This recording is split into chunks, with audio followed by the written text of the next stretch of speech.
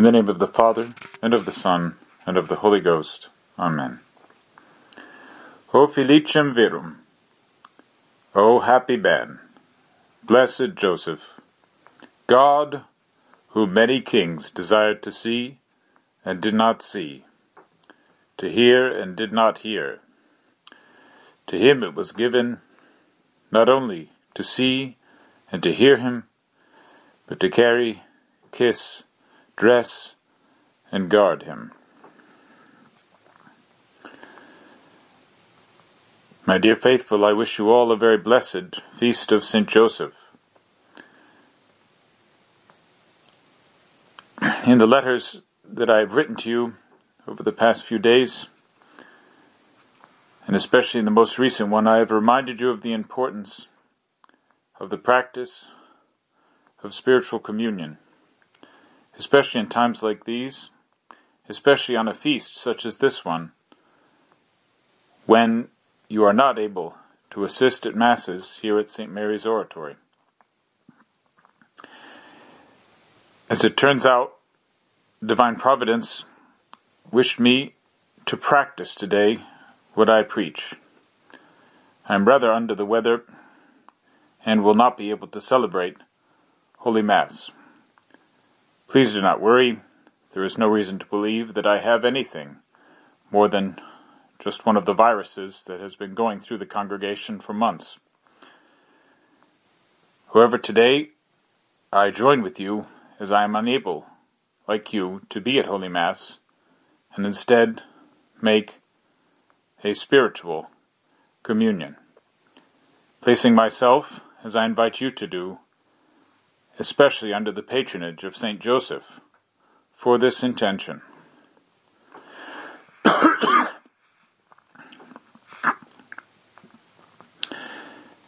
St. Thomas Aquinas teaches us that spiritual communion is rightly to be regarded as one of the appropriate ways of receiving and benefiting from the sacrament of Holy Eucharist.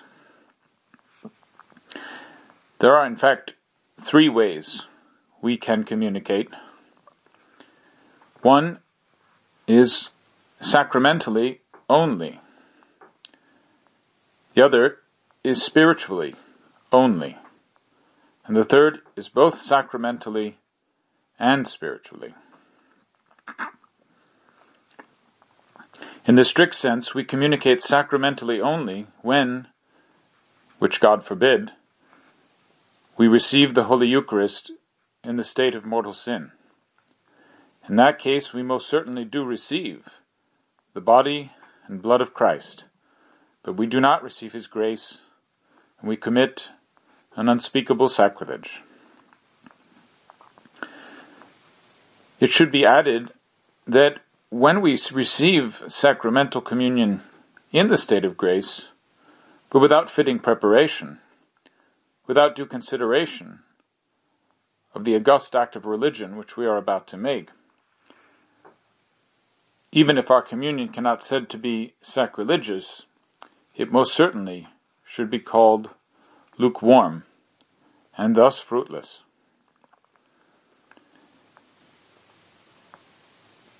The greatest way to receive our Lord in Holy Eucharist is both sacramentally and spiritually.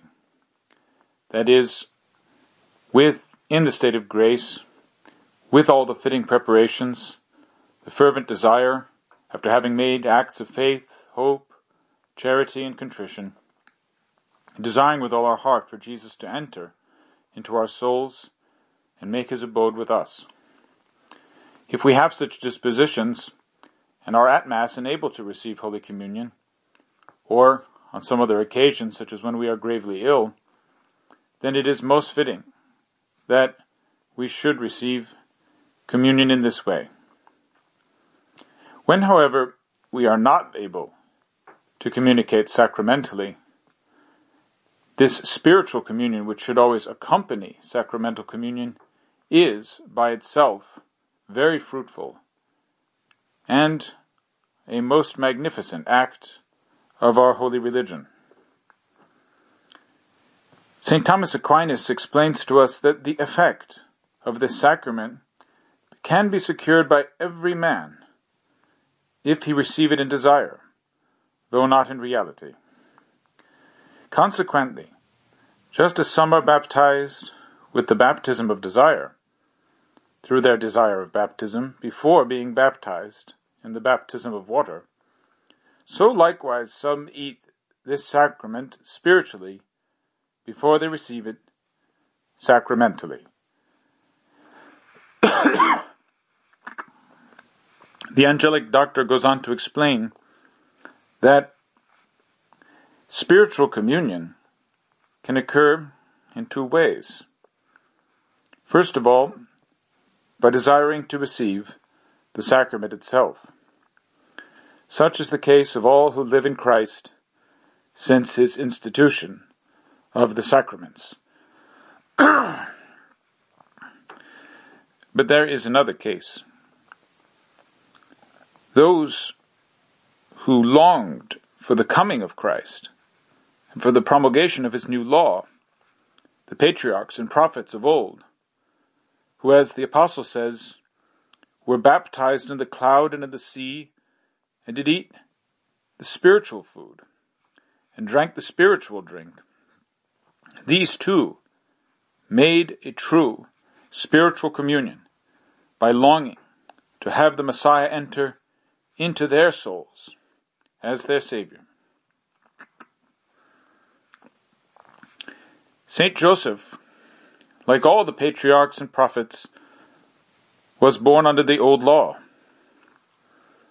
Like all just men of the Hebrew race, he longed for the coming of the Messiah. Many had longed to see and hear him, but would not, until he descended into hell to lead captivity captive. Today, March 19th, we are reminded especially of the day of Joseph's death, for we know that he did not live to see his foster son on Calvary, and the earliest possible day for Good Friday is tomorrow, March 20th. Imagine the scene when Joseph was taken to Abraham's bosom, to the limbo of the fathers. Imagine their wonder. The Messiah. You saw him? You heard him? Not only that, Joseph replied, I kissed him, carried him in my arms, raised him, protected him. Yet even Joseph, illustrious offspring of David and foster father of the Son of God, did not do something which any Catholic in the state of grace can do. Receive the body and blood, soul and divinity of Christ in the most holy sacrament of the altar. The incarnate Word was truly present in Joseph's life, smiling in his arms, growing up in his house, helping him in his workshop. Christ is really present in our lives under the sacramental veils, under the separate appearances of bread and wine, through the separate words of consecration. When he was with Joseph, he was born into the world, growing, laboring, but had not yet died. When he is with us in the Blessed Sacrament, he has already died and risen, and can die no more. But the way he comes to us and appears to us, he is in the state of death on Calvary, where the separate consecration of bread and wine signify the separation of his body and blood on the cross. We receive Christ in Holy Communion as our Savior. Our Lord Jesus Christ is the Savior of all men, including his foster father Joseph. Men born after his resurrection may receive him in sacramental communion. Joseph received Christ in his soul like all the prophets and patriarchs before him, not in sacramental, but in spiritual communion. During his life on earth, our Lord exclaimed, "I have a baptism wherewith I am to be baptized, and how I am straitened until it be accomplished. I am come to cast fire on the earth, and what will I but that it be kindled?" Joseph's sentiments and affections were always united with that of his foster son. He longed for the work of redemption to be accomplished, so that Jesus might come and make his mansion in the souls of all men. The hearts of Jesus and Mary were united on Calvary, pierced with the soldier's lance and with the sword of love. The purest heart of Joseph was with those two hearts in Bethlehem and in Nazareth, in the hidden life, loving, longing, embracing them. In this dark hour of the world, when Catholics everywhere are deprived of sacramental communion, let us call with burning love upon Joseph. Ite ad Yosef. Go to Joseph. He is our patron this day, the patron of fervent spiritual communion. Joseph waited with joy and longing for the triumph of Christ and the institution of this sacrament. And we now wait with burning hearts for the triumph of the Church and the return of our treasure, our joy, our all, the blessed sacrament of the altar.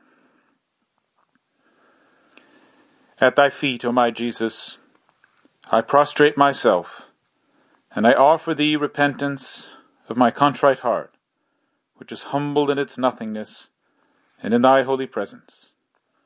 I adore thee in the sacrament of thy love, the ineffable Eucharist. I desire to receive thee into the poor dwelling that my heart offers thee. While waiting for the happiness of sacramental communion, I wish to possess thee in spirit. Come to me, O my Jesus, since I for my part am coming to thee. May thy love embrace my whole being in life and in death. I believe in thee, I hope in thee, I love thee. Amen. Saint Joseph, patron of spiritual communion, pray for us. In the name of the Father, and of the Son, and of the Holy Ghost. Amen.